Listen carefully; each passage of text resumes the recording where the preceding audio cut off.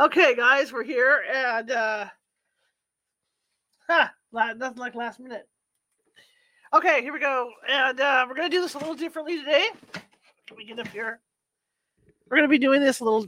Hi, how's it going, everybody? Happy Sunday. New book, new beginnings. Need new headphones. I know what's going on too with these. Just hang on, give me a minute. Trying to make sure these things stay hooked. Therein lies the conundrum with the headphones. There, got a loose connection. Okay, welcome, and it's our Sunday reading. Hang on one second. I know this is where the issue is.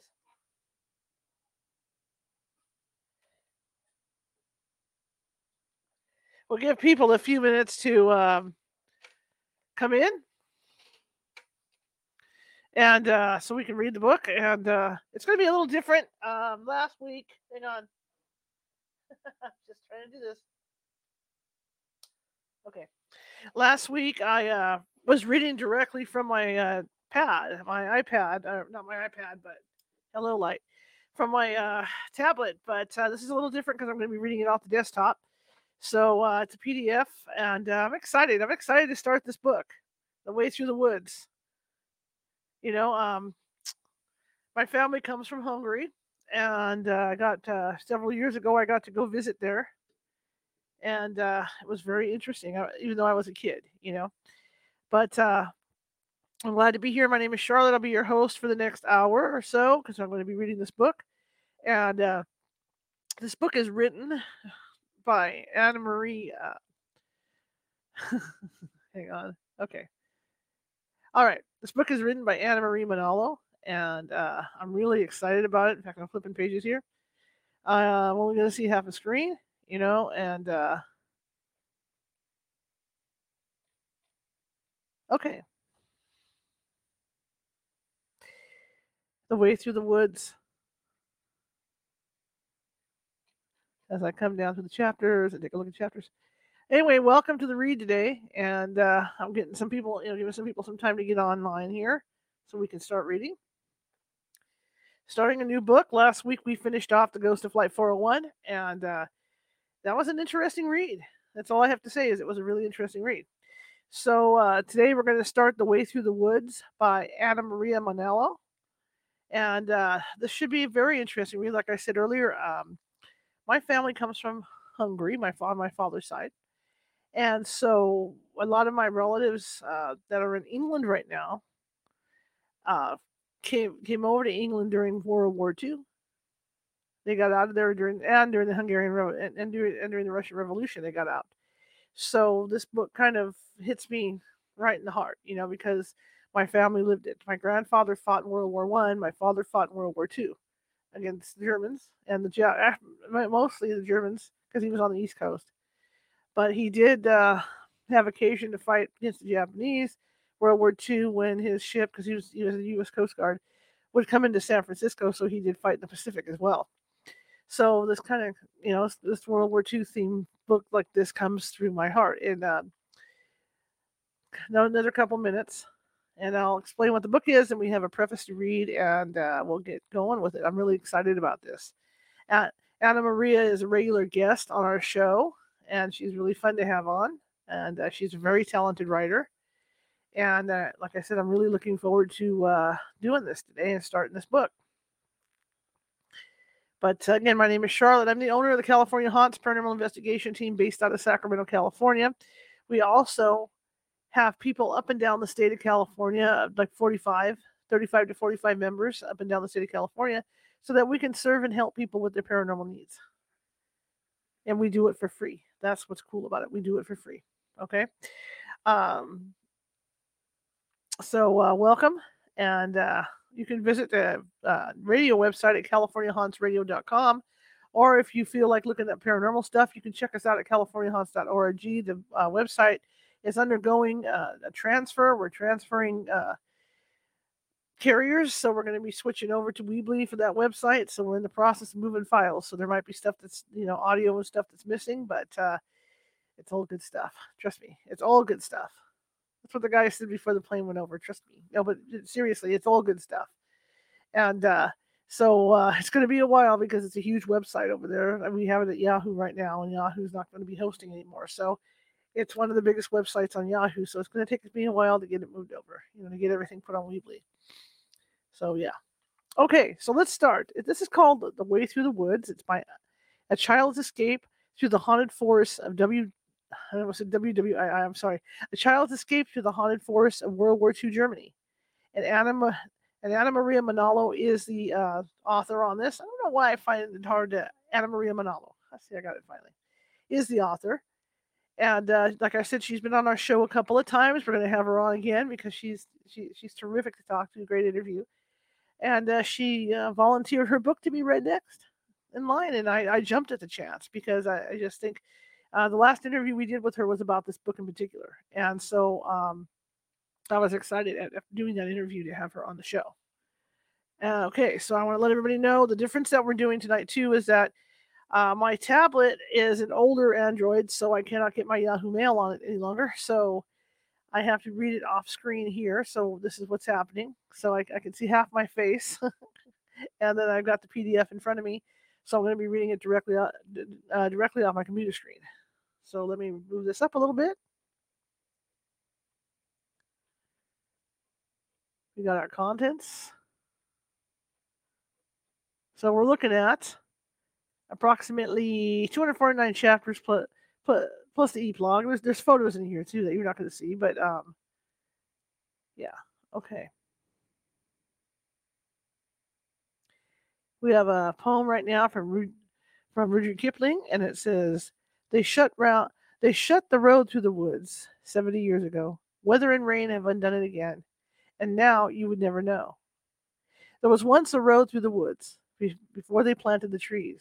It is under the compass of health, and the thin anemones.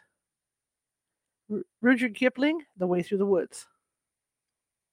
Hopefully my tongue won't be messing up today like it has. So let's get to the preface, and we'll just jump right in here. Let me roll it on up. Okay, now some of these towns are in German. I will do my best. Okay, and some of the names are in German, so I will definitely do my best on this.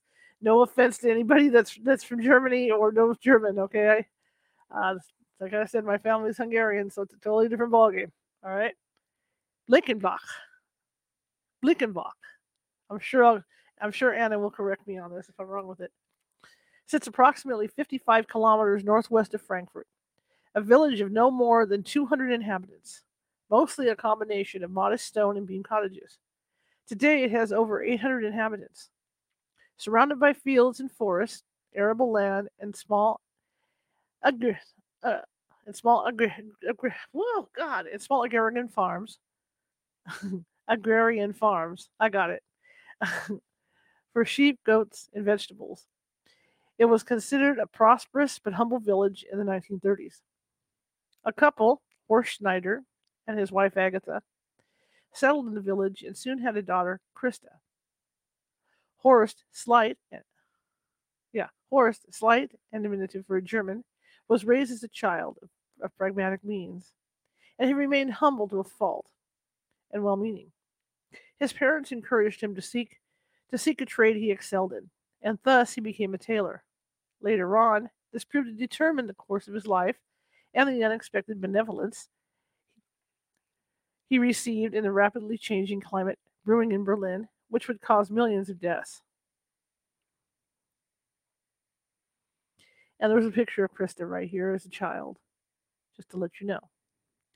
I'm going to try and move this over a little bit because the spotlight is right on my right side, so I'm trying to struggle to kind of read and, deal with the spotlight. Horst worked in his shop. This is the best I could do. Horst worked in his shop. While Horst worked in his shop in the center of the village, Agatha, also from humble means, the only child of weavers from northern Germany, embroidered handkerchiefs and shawls and tended to a vegetable garden. Krista helped her mother and prayed on the hearth floor as she listened to her sing. This is their story and the terrifying events they witnessed when they entered the woods of Germany in order to flee. The natural world, let's see, the natural world, animals, okay, in the natural world, animals only destroy each other in order to feed and survive. Humans destroy out of greed, hate, and intolerance. This book is about what happens outside the three-dimensional world when millions of humans are left without rights as human beings.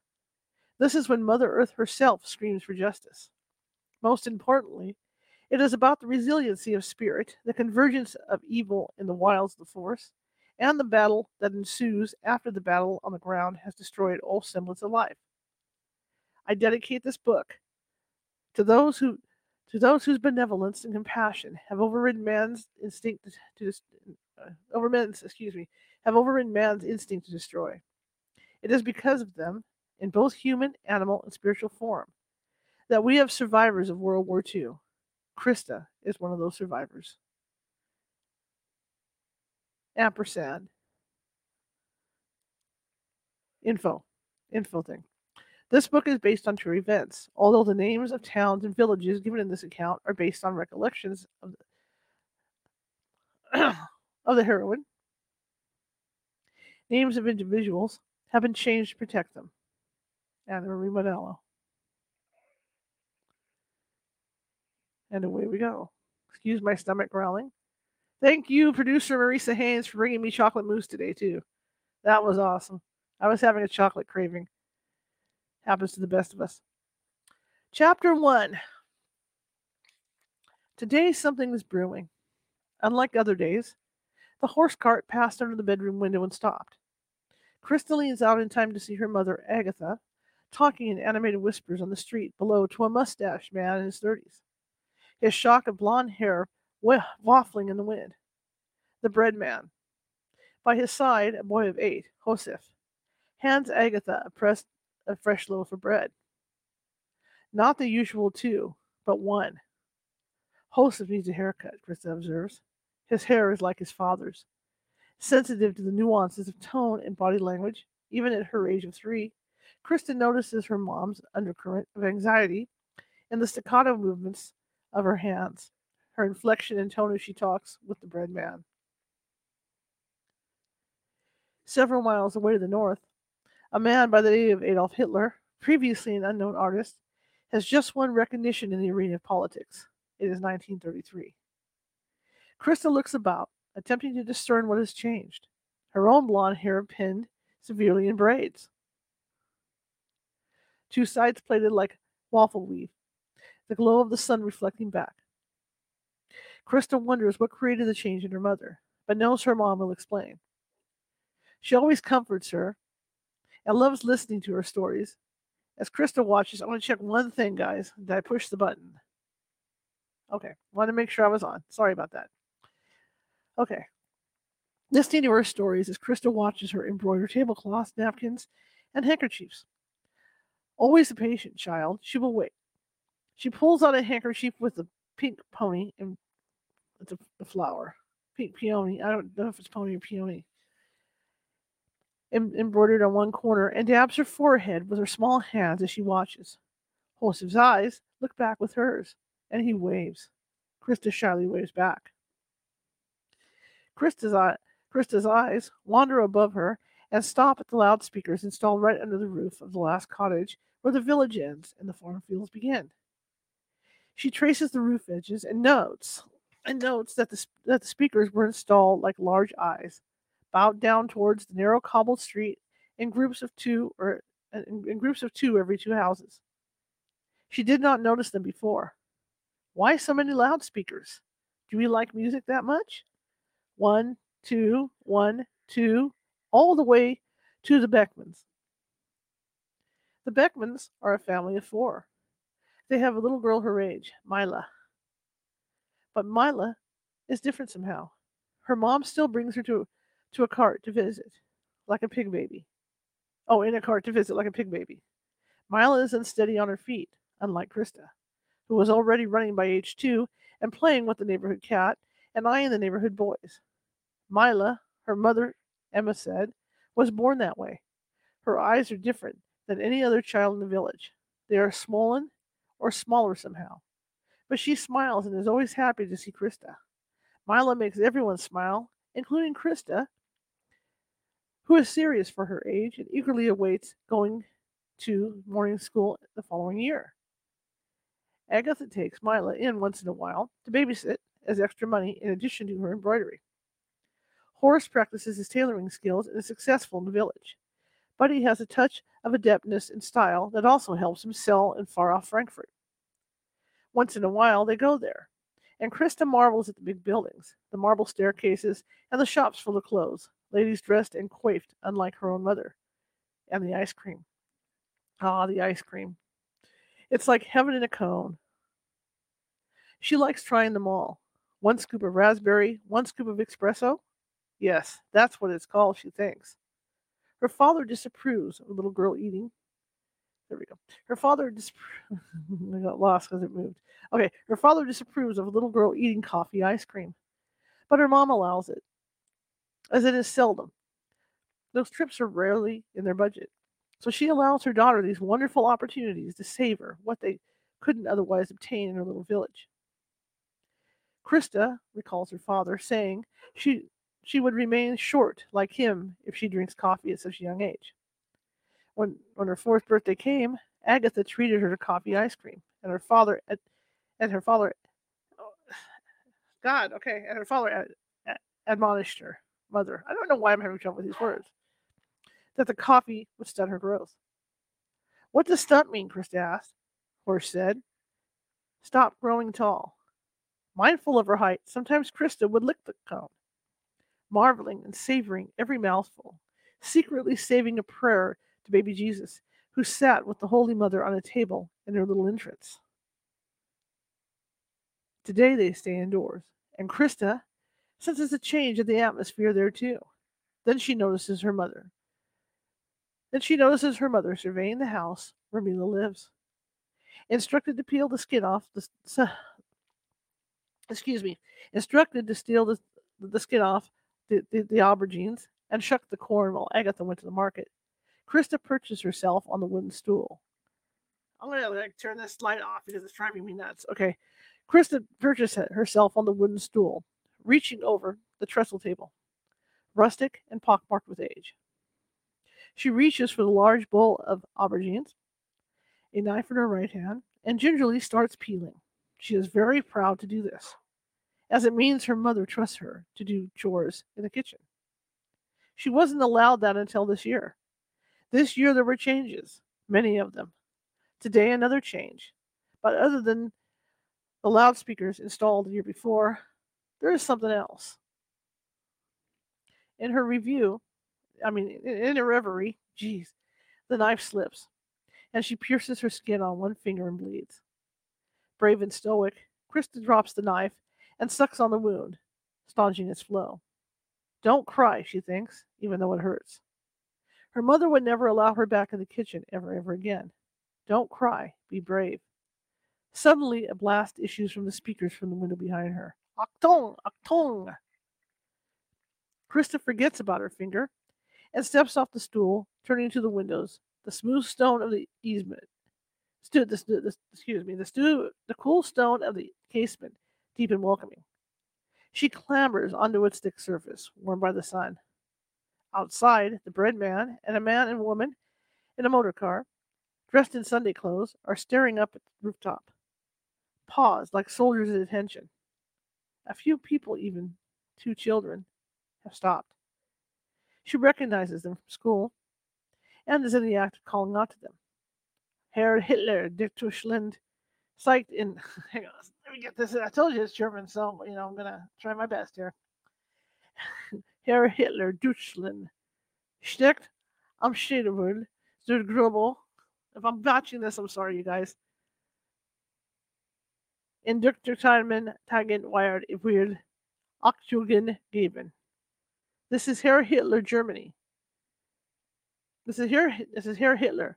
Germany is at a crossroads to greatness. There will be more announcements in the days to come. The children turn and wave at Krista. Another message comes. Attention, you are to stop when the announcements are made. Up we go. Chapter 2. At least there's a translation, guys. A little bit. Okay, there we go.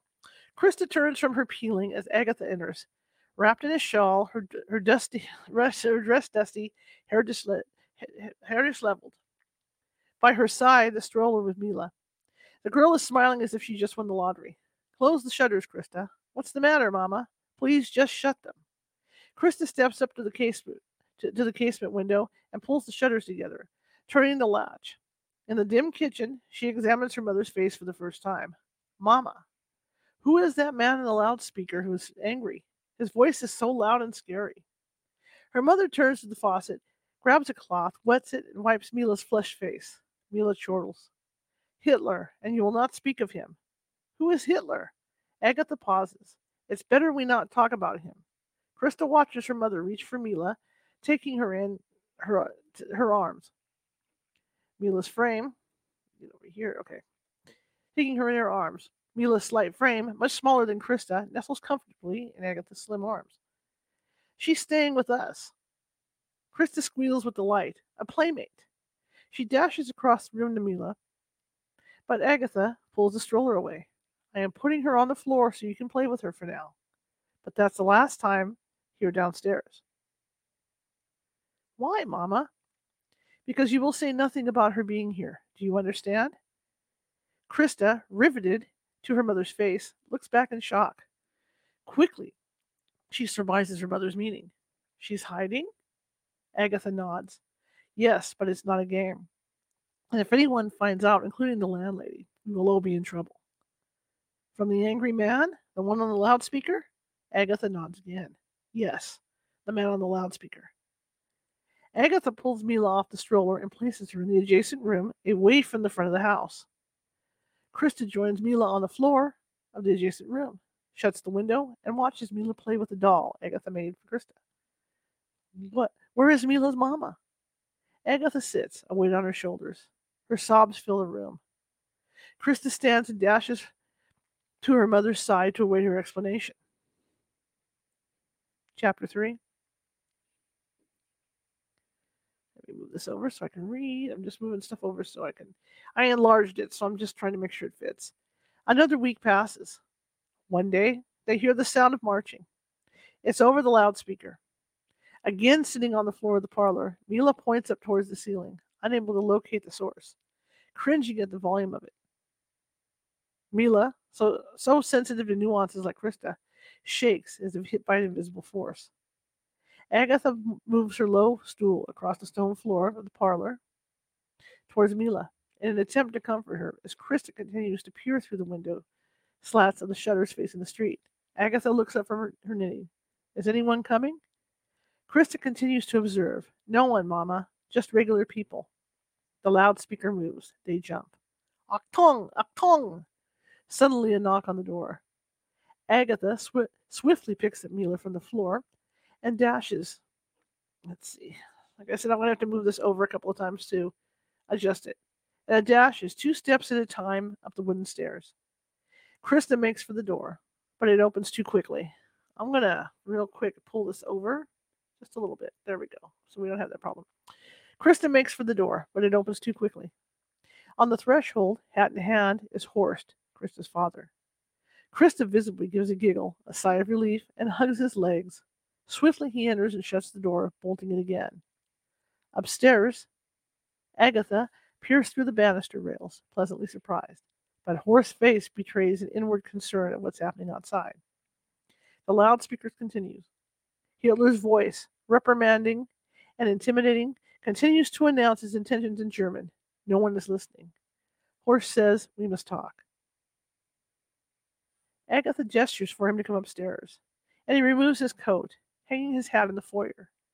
He leans down and gives a kiss to Krista's forehead, takes her hand to go up the steps towards Agatha.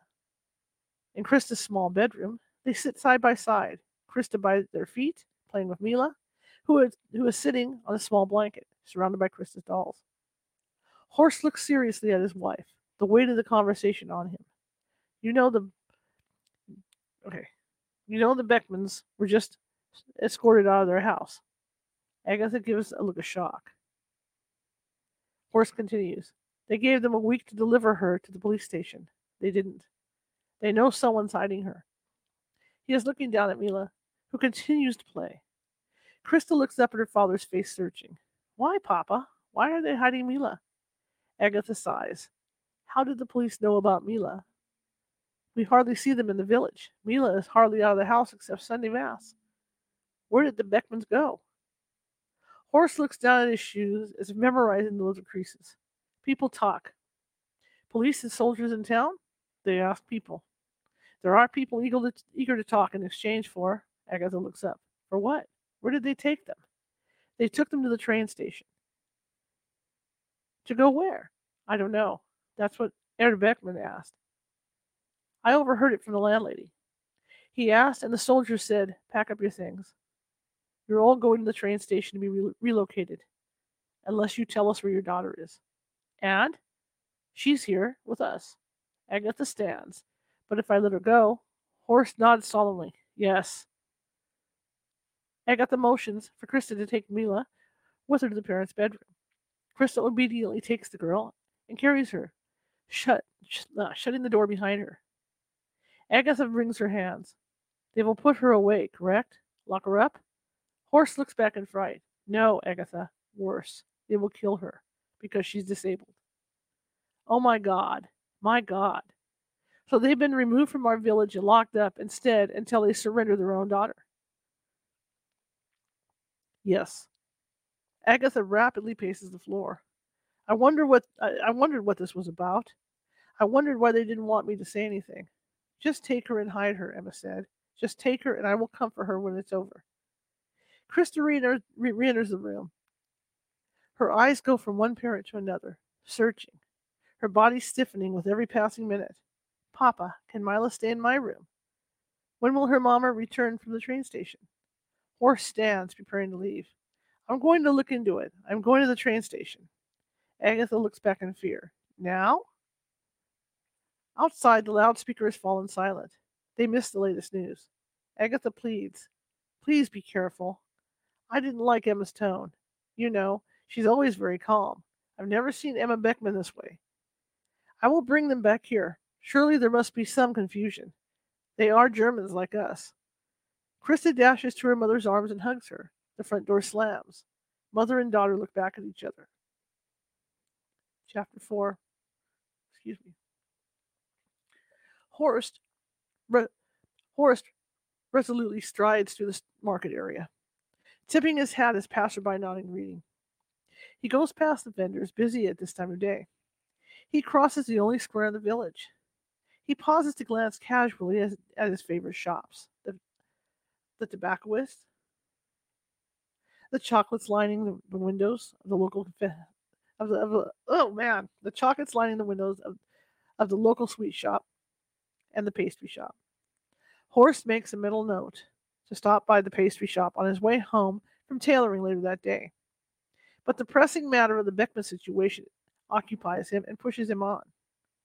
Resolute on a solution, surely his respected status in the village will carry weight, and soon Mila will be reunited with her family, or so he hopes. He pauses at a corner of the street and sees the train station ahead. He sees a group huddled by the platform and searches for the Beckmans. Emma and her husband, Gert, with their son, Hans, are standing together, holding each other in trepidation. A man in uniform, wearing a white armband with a swastika, smokes casually near them, a rifle at his side, his shoes all polished and glinting. Horace crosses the street, approaching the train platform. Emma makes eye contact as Horace approaches people staring at him.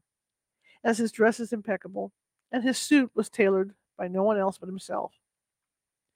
Horace notices, with perplexity, that Emma is shaking her head vigorously, signaling not to interact. He pauses and realizes that his interlude may in fact cost Mila her life, if he is not careful. The soldier notices him and advances, blocking his way. Sieg Heil! Sieg Heil! The man clicks his polished boots together, raising his arm stoically, palm forward. Horace appears unimpressed. What is your business, sir? The soldier's eyes glint, appraising Horace's tailored suit with envy. I'd like a word with you, if you please. Certainly. Step this way, but not too far, as these people are under my care. The man gestures towards the group waiting nearby, including the Beckmans. The Beckmans here are my neighbors in this village. Is there a reason why they were asked to leave their home? The soldier clears his throat. He has a look of consternation. Herr Schneider. Of course, you're the tailor, Herr Schneider. He tips his hat with an eagle on it. He looks askance with distaste at the Beckmans, as both Emma and her son, Hans, watch. The meaning is not lost on Horst. Gert's face is almost beet red, the veins on his neck standing out. The soldier explains casually, they have a daughter, you see. She is not like us and must be educated. Horst raises an eyebrow. Educated? A daughter? Educated. Sent away. They won't let on where she is so that we can do our duty by her. Is that a valid reason to remove her from their home? The soldier looks away, discomfited. I'm to follow instructions, sir, by order of the Führer. They can return to their home once the child is located. At this point, Gert attempts to approach Horst, a look of terror on his face now betraying his red complexion. Horst lights a cigar, raising his hand for Gert to stop. You are sadly mistaken. I know them well. They have only one child. He's standing right there. He points to Hans, who smiles and approaches, clicking his heels in salute. Yes, sir. I am soon to be a volunteer member of the youth corps. Confused, the soldier observes Hans, who in turn grins for the benefit of the charade. He is only 10 years old, and the mandatory age for Hitler Youth Corps is 12. The soldier looks on, impressed. I am the only child of the Beckmans. Hans Beckman at your service, sir. The soldier, questioningly, glances at another uniformed man nearby, who shrugs. At the service of the Reich, I am.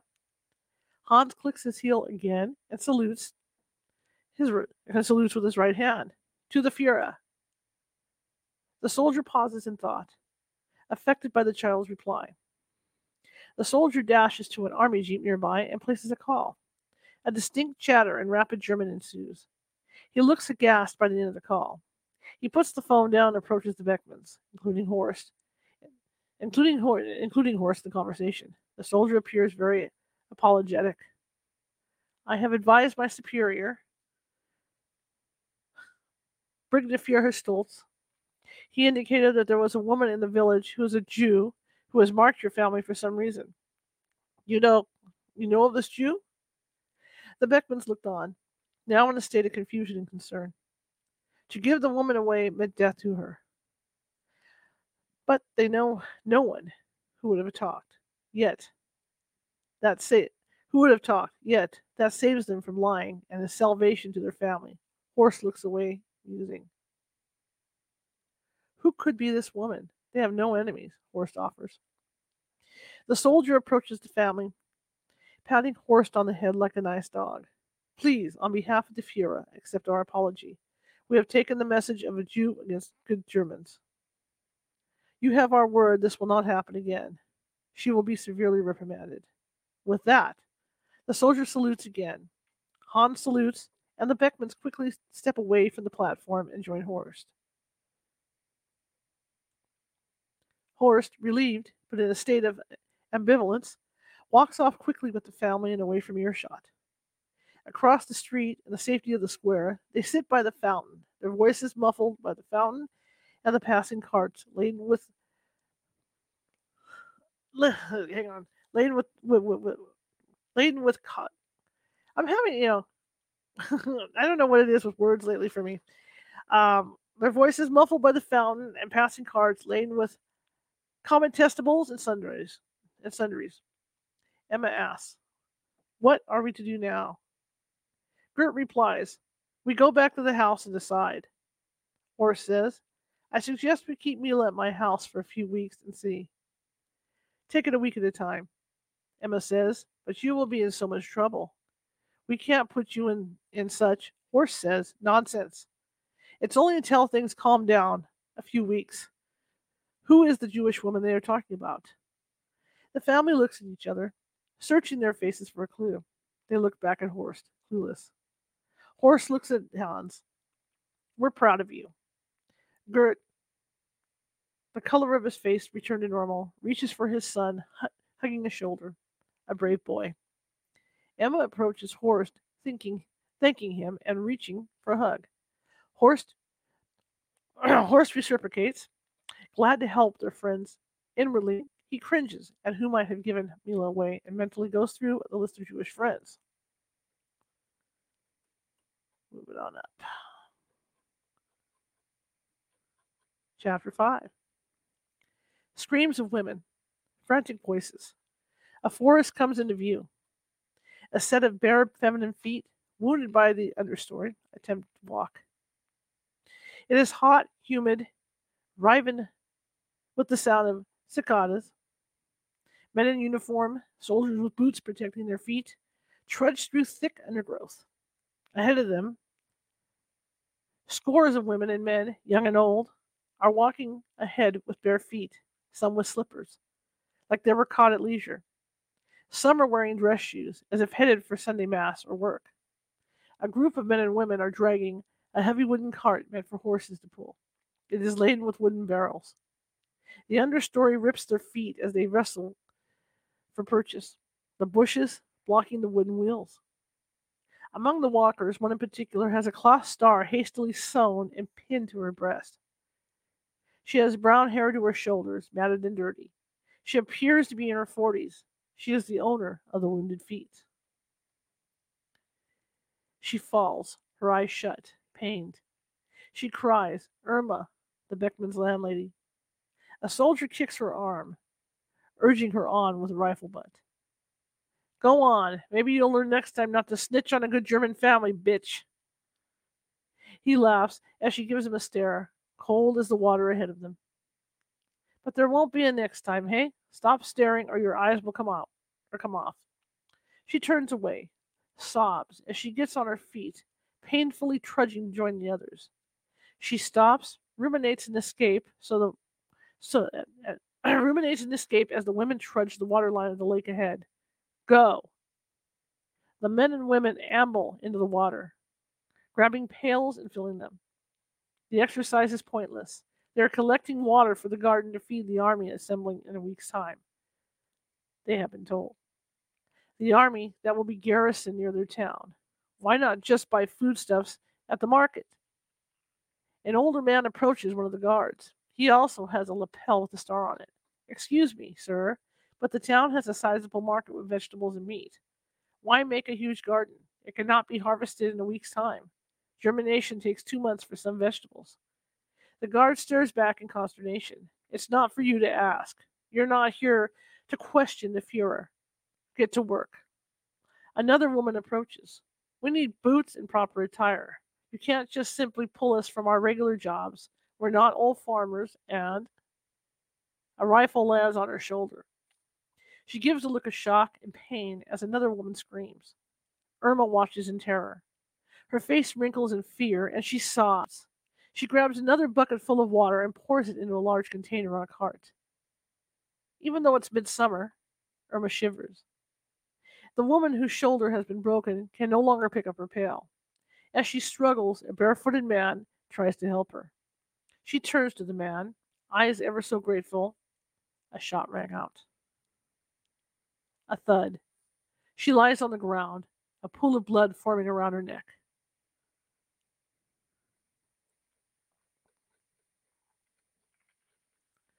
Chapter 6. Krista stands in front of the bevel mirror, slim, tall, and beautiful, in a blue gossamer dress. Her blonde hair glimmers against the morning sun from the open window. Her shoulders slim, her demeanor graceful and feminine. She reaches for a perfume bottle nearby and spritzers some on her pulse. Next to Krista, Mila, short and plump in comparison, smiles a broad smile with her freckled face and small eyes. Krista spritzes some of the perfume on her as well. Mila is wearing eye makeup to make her eyes look bigger, but it's mostly covered by bangs to hide it. She is wearing a pastel pink dress with yellow flowers, and she studies her reflection with Krista next to her. Agatha does not like the dress. and makes Mila stand out too much for a girl who has grown accustomed to being in hiding. However, Krista insisted, as Mila can't go on living a life behind the walls of a home she has grown accustomed to, going back and forth at night to see her own parents under cover of darkness. Krista and Mila approached the bedroom door. Approached the bedroom window and peer out. It is Krista's 12th birthday. In the side yard, they have 2 trestle tables laid out with food, cakes, and all manner of balloons for the occasion. Neighbors they recognize are milling about, fixing and tweaking flowers in vases, a dish here and there. Mila wants to stay inside despite the festive atmosphere, and Krista, now so close to the girl, like a sister she never had, has to reluctantly comply for the sake of her safety. However, there are no soldiers in sight, and for some reason, things appear to have gotten better from season to season. Outside, Agatha is busy entertaining, moving some of the dishes from the arriving neighbors to the appropriate table. Next to her, Emma Beckman is fixing a flower arrangement, a spray of gladiolas, and some lavender, which match the faded cloth tablecloth. Again, Agatha spots Emma Berman's younger sister, Sylvia, in a dull gray dress, wearing a cloth star pinned to her breast. She feels sorry for the young woman, barely 20, who witnessed her sister being taken after she dutifully reported Mila to the census required by the Nazis. Agatha feels guilt and remorse in her pallid frame for what she believes was a betrayal. The woman developed a tic right after the episode, and that a cloth star was shortly required of all the people of Jewish heritage in the village. The young woman baked a kugel, a sweet made from raisins, cinnamon, and boiled noodles. Agatha is so grateful the rent has not been raised as a way of keeping peace with her tendency. Even when Horst approached the young woman, begging her to raise it, Sylvia fearfully refused. Although she would also be betrayed by her sister, Agatha was saddened by the event, and Horst felt divided by his decision. Very divided. Inside the house, Krista descends the stairs with Mila right behind her. Mila spots the large camera, a gift to Horst from a grateful client at the shop. She rushes to it, all coiffed in her new dress, and hands it to Krista, who props it on the table. It is so new, she has to fiddle with the shutter. Horst spots them through the open window and rushes in, eager to begin the festivities. Please, try the new camera, Papa. Krista stands with one hand holding Mila's as Horst stands behind the large camera names. Say kisses. The girls giggle and the shutter clicks. Mila turns to Krista giggling. Will Josef be at the party? She covers her mouth impishly. Krista giggles back. Who is Josef? Mila laughs. The bread man's son. You like him? Mila laughs. She nods. Krista covers her mouth, giggling. I know your secret. Krista looks up and nudges Agatha as Krista exits like a grand young debutante, with Mila right behind her. Agatha hears Emma's breath catch in her throat as she quickly scans the other children nearby who are eager and waiting to start the festivities. A group of women clap as a few men drink beer, raising their frosted glasses in Krista's direction. No soldiers are in sight. Chapter 7. The scents of fine tobacco and leather permeate the shop. Horst stands with one foot on the raised dais, the man in front of him standing ramrod straight.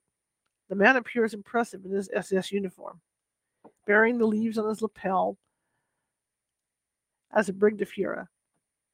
Horst measures one leg and then moves to the other side, noting with a pencil and pad the measurements.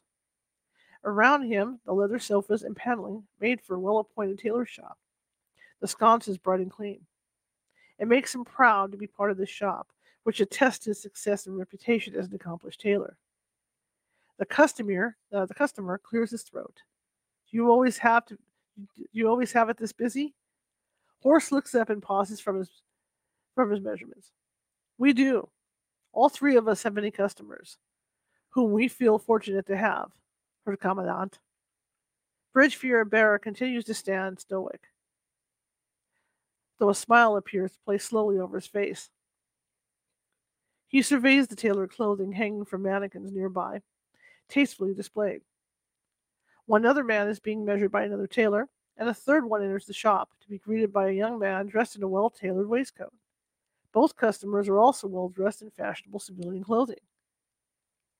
Horst wonders how the man he's measuring could afford the suit in a time of war, but then notes the Nazi insignia on the man's outer coat nestled and primly folded on a nearby armchair. He shivers. Horst wonders what would happen should the man find some flaw in his tailoring. Crossing such a man would not be good for Horst, he decides. He is resolute that this is one client he needs to please among others, probably more so for the sake of his family. Horst steps away and gestures for the man to step down. He eyes the tea service on a nearby table. May I interest you in some tea and biscuits before you leave, sir? The man clears his throat, putting on his jacket. Horst sees the SS pin on the man's lapel and leaves on both the leaves on both collars. How did he even miss that? No, I must get going. Whatever pleases you, sir. Thank you for your patience. All good tailoring comes with patience, I'm sure. It does, sir. You appear to have an eye for detail. Thank you. And that meticulousness paid off. I'm glad it did, sir. Horst dimly wonders where the conversation is going now that the man claimed to be in a hurry. But he has to go with the flow. The man stepped down, and the other two tailors paused momentarily in their work to acknowledge his presence with a nod. Horst thanks him again. The man checks his watch, but strolls as if on inspection around the shop. He takes in the other clothes pressed and hung on hooks, admiring, touching, and grinning as he does. Horst tries to explain the workmanship, but the man raises his hand to silence him. A perceptible crack issues from Horst's knuckles.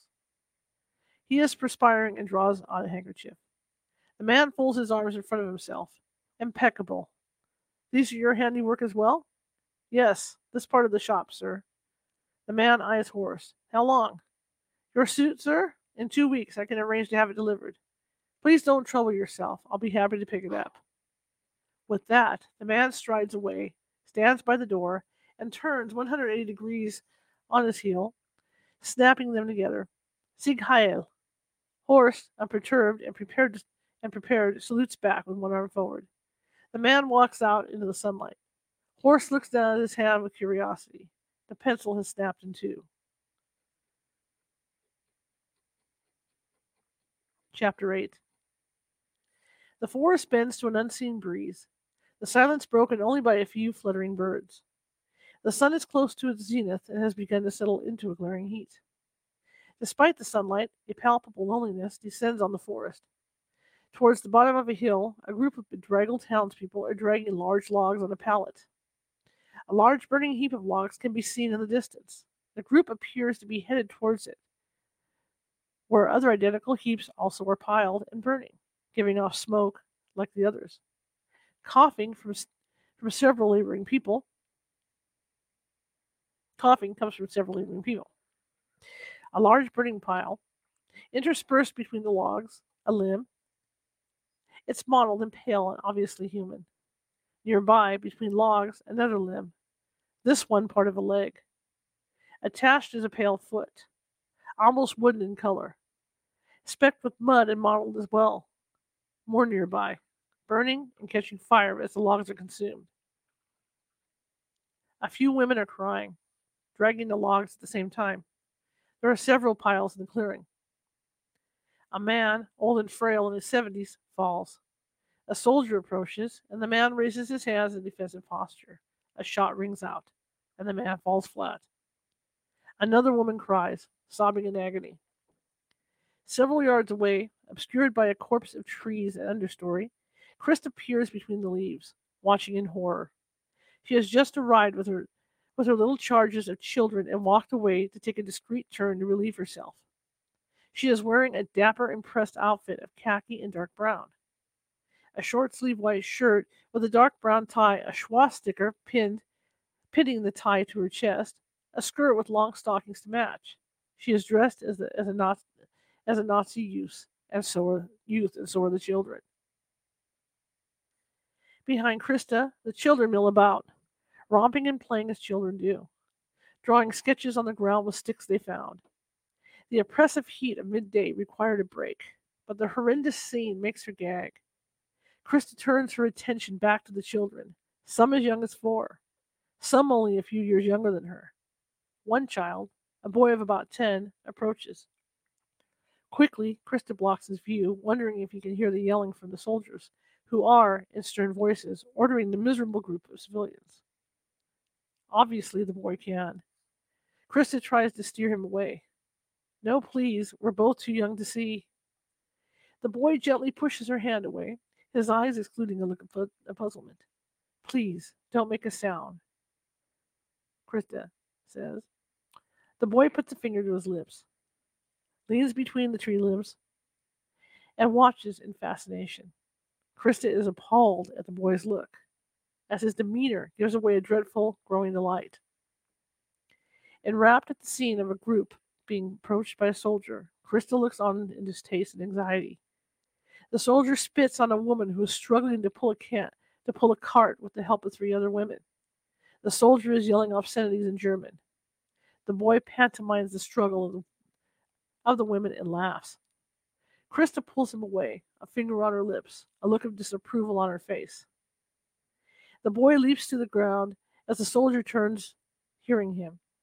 The soldier raises his rifle, surveying the wood. Krista whispers, "Don't." She leans behind the tree, trying to disappear. The boy steers back in defiance. "I don't care. He can come here, and we can say we just wanted to learn tactics." Krista reels back in consternation.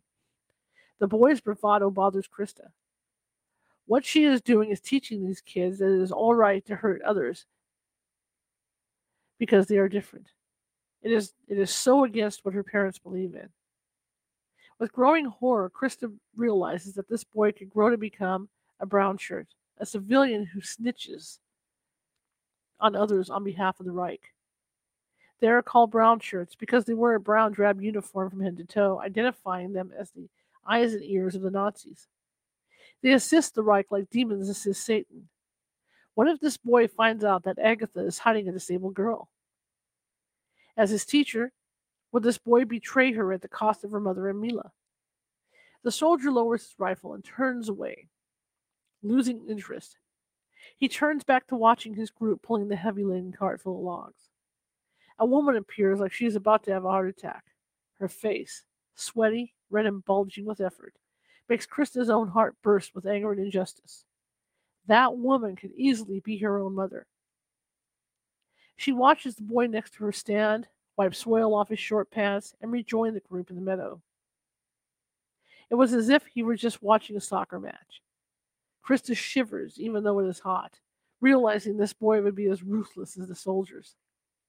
Reluctantly, Krista rejoins her young charges, about 12 in all, hazarding a glance back at the trees that shield her and her group from the demented violence several yards away. The boy approaches the group and eagerly tells them what he saw. A few of the students gasp in horror. They look at Krista for an explanation. Krista, unable to provide a quick explanation, gestures impatiently for them to keep going. A little girl of 4 approaches and reaches for her hand as they walk. And another girl hangs on to Krista's starched skirt, seeking solace. Everyone go quickly now, as lunch is waiting for us. The last one will not get lunch. The 2 little girls dash away, following the group. The rest romp ahead without a care in the world as she follows behind, grabbing her books from the grass, the Nazi swastika playing on the binding of the book in her hands. Krista walks, watching her charges, touching the head of the 4-year-old with affection as she passes. She frowns, wondering what will happen to them.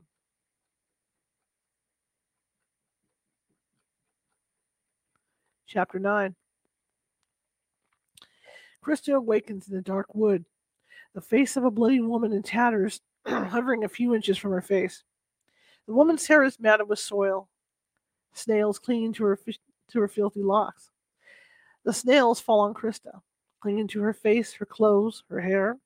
She vainly tries to brush them off with her hands, but she's unable to move. One large snail crawls inches away from her eyes. She can't find a voice. She can't find her voice. Finally, she screams. Sunlight. The door to her bedroom swings open. Krista awakens in bed as Agatha approaches in alarm.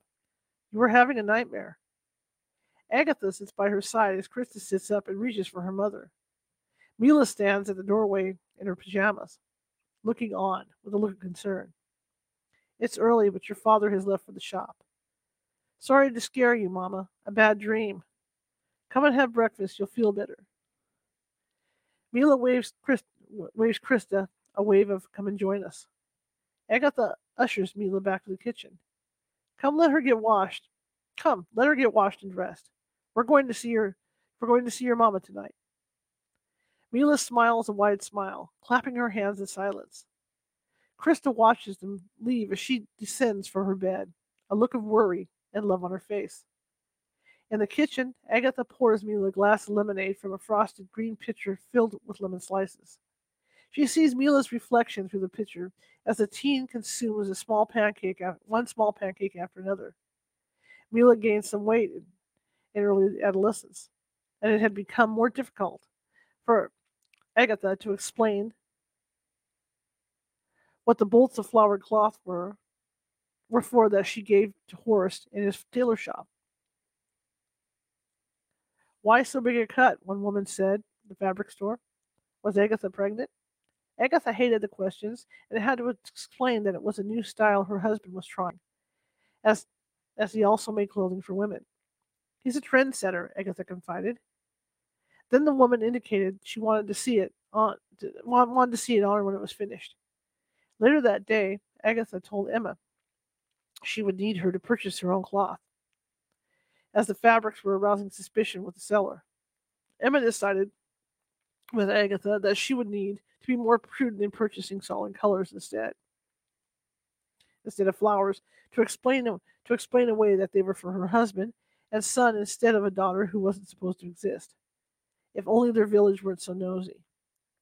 A few weeks later, Agatha went with Horace to Frankfurt, taking Emma along to shop in the large fabric stores, where no one knew them, as it was a city where those questions were no longer asked. Krista walks down the shops one at a time, her dress the worse for wear. It is a Saturday morning. She recalls, and it is her father's turn to mind the shop on a weekend.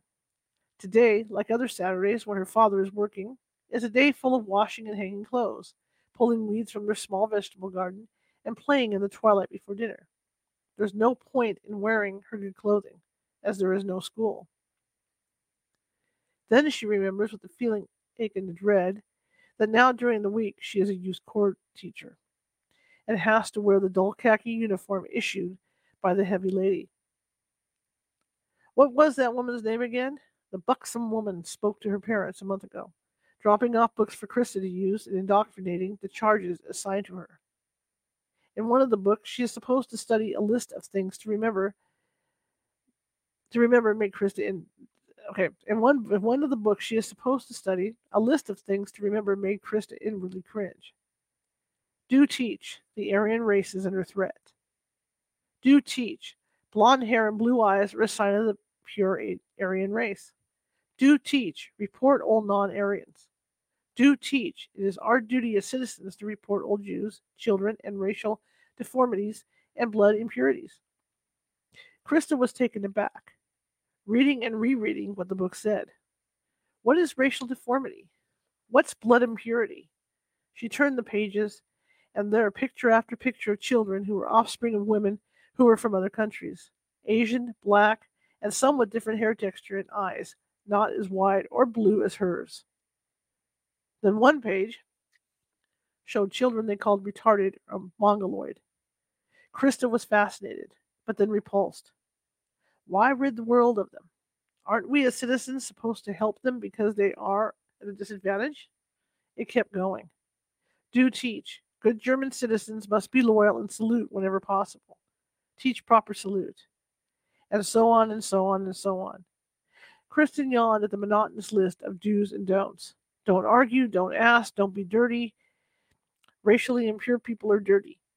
Krista sat back, rethinking of her history, or Krista sat back thinking of her history and geography books, where people ate, dressed, and practiced customs and traditions that were different from her village. She thought they were interesting and wanted to visit those places when she grew up. These people were racially different. In the kitchen, Krista sits across from Mila and Agatha, who nudges a bowl of oatmeal towards her, dotted with almond slivers and golden raisins. Mila instantly frowns, taking in Krista's somber mood. Krista, why are you sad? Not sad, just thinking about my nightmare. Mila pouts. I didn't do anything wrong, did I? Agatha notices and turns to Mila. Mila, your bath is waiting for you. Why don't you go ahead while Krista eats and let me clean up breakfast? Mila gives Krista a quick kiss on the cheek before she steps off the stool and climbs the stairs. Agatha watches Mila climb up the steps and disappear in the upstairs bathroom. She glances back at Krista, who looks forlorn and very concerned. She stands and opens the kitchen window to the breeze of the early morning. It has a view of the quiet street. Agatha returns to her stool, joining Krista at the table.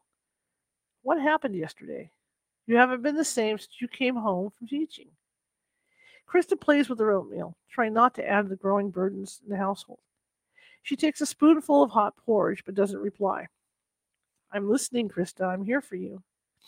Krista takes another spoonful of the oatmeal and finally replies, Mama, do you know what the books are about that the lady gave me to teach the children? Agatha gives back a look of trepidation. No, I wish your father and I had a chance to look through them. What are they about? Krista's eyes well with tears. When I first got them, I had to look through them and read the first one. Then I had to study them. So I did. And I will show you. Some are about Mila's types of person. Agatha wipes at the tablecloth, deep in thought. Mama? Agatha looks at the view outside the kitchen window from where they sit. The birds are chirping. It is a lovely day. Mila is being called retarded. Mongoloid? Agatha solemnly nods. Krista observes. Is she? Now you know how dangerous it is for us. How could they? Agatha reaches for her daughter's hand, the spoon now resting on the napkin, the oatmeal partially eaten. The hand she holds is cold, clammy. Mama, yesterday there was a meadow where I took the children to rest. Yes, it was around lunchtime. I wasn't expecting to see anyone, but there were soldiers and prisoners in that part of the woods. I don't know if they were prisoners, but the soldiers were forcing a group of people to work. They were so cruel to them. Krista goes on to tell Agatha what she saw and the boys' reaction, which troubled her. What you saw was forced labor. Most are probably Jews from around here and from as far as Poland. Krista starts crying. Do I have to keep teaching what it says, Mama? Do I? Agatha stands, comes around the table, and takes her daughter in her arms. I'm so sorry you had to see that. So sorry. Krista looks up at her mother, a look of horror in her eyes. What is it to become of, what is to become of you if they catch you with Mila? Krista, the window is open. For several years now, it was the elephant in the room, which was left unspoken. Krista brought it to the light of day. Agatha shakes her head. I don't know. I pray we don't have to get to that, my dearest. You have to think it through, Mama. You have to see what they're doing to them. I know, I know. Agatha pulls up a stool, draws her daughter to her, and they rock together crying. Mama, I love Mila, but if we are caught with her. On the top of the stairs, Mila sits watching and listening. She takes it all in and appears to understand. Chapter 10. Straining to lean out of the deep recess of the windowsill, Mila finally climbs on it and sits. She follows the cobbled path to the street below with her eyes. Finally, her eyes rest where the slim figure of Agatha is walking, receding in the distance of the street, deserted and misty early in the morning. She notes the street signs. Agatha told him earlier that day she is going to the market to sell her embroidery and then coming back by noon for lunch. Mila recalls the market. There is a train station nearby. On paper from her pocket, she draws a sketch of the streets with her little fingers using a pencil. Then she steps down into the bedroom, a simple room decorated with yellow flowers on the walls. Yellow is her favorite color. On a small bed with an iron headboard, Mila has an open suitcase filled with her clothes, some of which need mending, some new. She presses a small notebook into a corner, then pauses. Changing her mind, she picks up the notebook and opens it. A photo of Josef, the breadman's son, falls out. She slips it back in and pockets the notebook. She looks up towards the door, where her straw hat hangs on a hook, and pauses. Tears well in her eyes. Mila quickly wipes away the tears with her sleeves and looks up at the clock on the wall. It's close to 7 a.m. Down below, she hears Krista's footsteps trudge up the wooden stairs. Quickly, she shuts the suitcase and pushes it underneath the narrow bed. She smooths the newly made bed, practiced from years of pretending it is a spare bedroom, as it is supposed to be. Empty, unintended, and lonely for a guest. A knock on the door. Come in. Krista peers in, a grin on her face. Got time to help me pull weeds from the garden? Mila steps away from the bed, wipes her hands on her threadbare dress, and nods with zeal. Too eager, Krista thinks. Pulling weeds is not one of Mila's favorite chores. Maybe she's eager to get out of the house. The vegetable garden is sizable, in varying stages of growth. Cabbages, rutabagas, and turnips, newly harvested, lay in a heap near a row of spinach and tomato. A row of trees on one side obscures them from the field beyond, a small hill from the back. A small pail with gardening tools stands nearby. Krista grabs it as Mila hunches over a low patch of weedy ground between rows of broccoli. Krista hands Mila a trowel to help dig up the weeds, and she takes a row a few feet from her. Krista's back turns as she hunches down to start the arduous but necessary task. Krista starts humming a tune to pass the time and then breaks into a song. It is a tune her father used to play on the piano when she was young. Mila joins in the refrains. Schon ist die Nacht. Schon ist die Nacht. Krista sings, turning to glance at Mila, who has a pretty voice, though a bit out of tune. She continues singing. It helps to pass the time and makes the chore more enjoyable. A rabbit emerges from a burrow nearby, and Krista pauses from her work to observe it, still humming the tune. Lost in thought, Krista watches the rabbit hop around the turnips, sniffing them with its pink nose. The sun is emerging behind the clouds. Krista pulls out a handkerchief with a pink pony embroidered on one corner. That's the flower, not a horse. She dabs her forehead with it. The rabbit hops away. She turns to see if Mila saw it. Mila is gone. Krista stands, wiping the sweat from her forehead. She decides to follow Mila into the house, eager for a cool drink. She walks in the kitchen, but Mila isn't there. She pours a cool pitcher of lemonade from the morning's breakfast and pulls another glass from the cabinet. Silence. Mila. She pours a second glass of lemonade. Mila. She walks into the small parlor. No Mila. Upstairs, in Mila's bedroom, Krista pushes the small table where a washbowl sits, away from the wall, where a closet is hidden. Krista gets down on her hands and knees and pushes the door open, revealing a dusty entrance to the attic. Mila, did something scare you? Okay, we're going to stop there. Chapter 11 next week. Got a good start on this. I'm sorry I stammered over some words. I was kind of thinking ahead and got ahead of myself, so that's a lot of the reasoning why. But great book. I can't say I'm enjoying it because of the topic, but so far it's been a great read. It's well written. I love this kind of book. I have a lot of books similar to this. True stories from World War II Germany, and this stuff absolutely is of interest to me. So I'm really into what's going on here. So I want to thank you guys for coming today, for listening. Let me switch this down here. I remember we're going to be starting chapter 11. Let me get my stuff. Chapter 11 next weekend. Tomorrow we'll be on at 7 p.m. Okay, we're not going to be on at 6:30. It's going to be 7 p.m. show. We're going to be on with Professor Gregory Brenica, and he is going to be talking about volcanoes and supervolcanoes. So I'm really stoked about that. So that's what's going to be on tomorrow on the regular California Haunts Radio at 7 p.m. Again, not 6:30 p.m. Okay, so remember that. So he's going to be our guest tomorrow, and I thank you guys for coming today. I know it's kind of like a nice wind down to the weekend where we can all sit down and let me get my light back on. There we go. Where we can all sit down and read books, and just kind of enjoy the evening, have a cup of coffee or a snack or whatever, and just listen to a good book. And I thank Anna for providing her book. I'm really excited about that. It's just wonderful that she did that, and I really appreciate it. She's, like I said, she's a great guest when she's on the show, and I love to read anyway. Okay. But anyway, if you like the show, share it. If you like this, you can share it with 5 people. If you hated this, you can share it with 5 of your enemies. We're looking to, get the word out on the California Haunts Radio Show during the week. Of course, we do different topics. Some are paranormal, some aren't, like tomorrow's thing on volcanoes.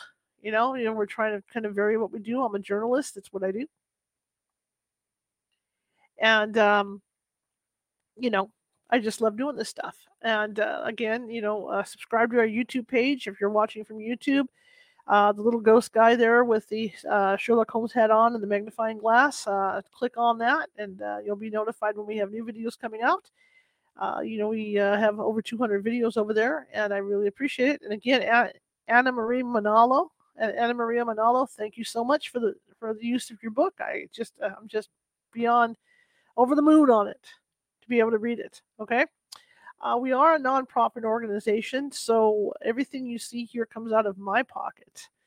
If a light goes out, computer dies, my headphones are starting to die, so I'm going to have to get a new pair of headphones at some point here.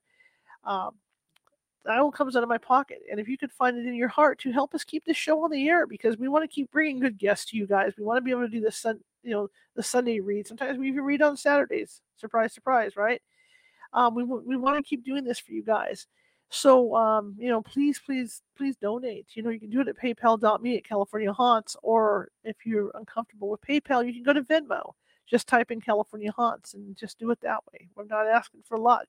I just want to pay my bills, keep things going here, and be able to get equipment when, as I need it. All right. I wanted to let you guys know about a special event. We're going to be doing a ghost tour on March 26th, where we take you to a haunted location. It's either going to be a haunted hotel, or we're going to take you to an active cemetery. The difference between this and a regular tour where a psychic takes you through is that although we do have mediums out there with us on site, it's not going to be like that. It's going to be a real investigation. We have some really cool equipment. Some of this equipment you've seen on TV. Okay, you get to try the equipment hands on and see it in action. This is your chance to see it in action, or try to fiddle around with it, and get to know the equipment. All right. And then we go over the evidence. And if you got some evidence, from the investigation, we will put your name on the website as getting the evidence. That'll, you can pass it around to everybody, be proud that you obtained that particular evidence. So, I mean, this is a real ghost hunt. This is not some kind of tour thingy that you're going to go on. This is you meeting up with us, me assigning you to a team, because what I'll do is I'm only going to take 10 people out there besides my 3 or 4 team members, and then I'm going to assign you to one of my team members who will take you around and teach you how to investigate properly, so you get a feel for what real investigation's like. So sign on up for that. You can access the information on that at californiahauntsradio.com, and just go across the top to extras and slide on down, and it'll show you special events. And you can go in that way to sign up for that. But that's going to be on Saturday, March 26th. And I'm going to be there too, so it gives you a chance to meet me and get to know me a little bit. And my producer will be there too. Okay. But I want to thank you guys for coming today, taking time out on your Sunday. And I will see you tomorrow at 7 p.m. Pacific. Have a good evening.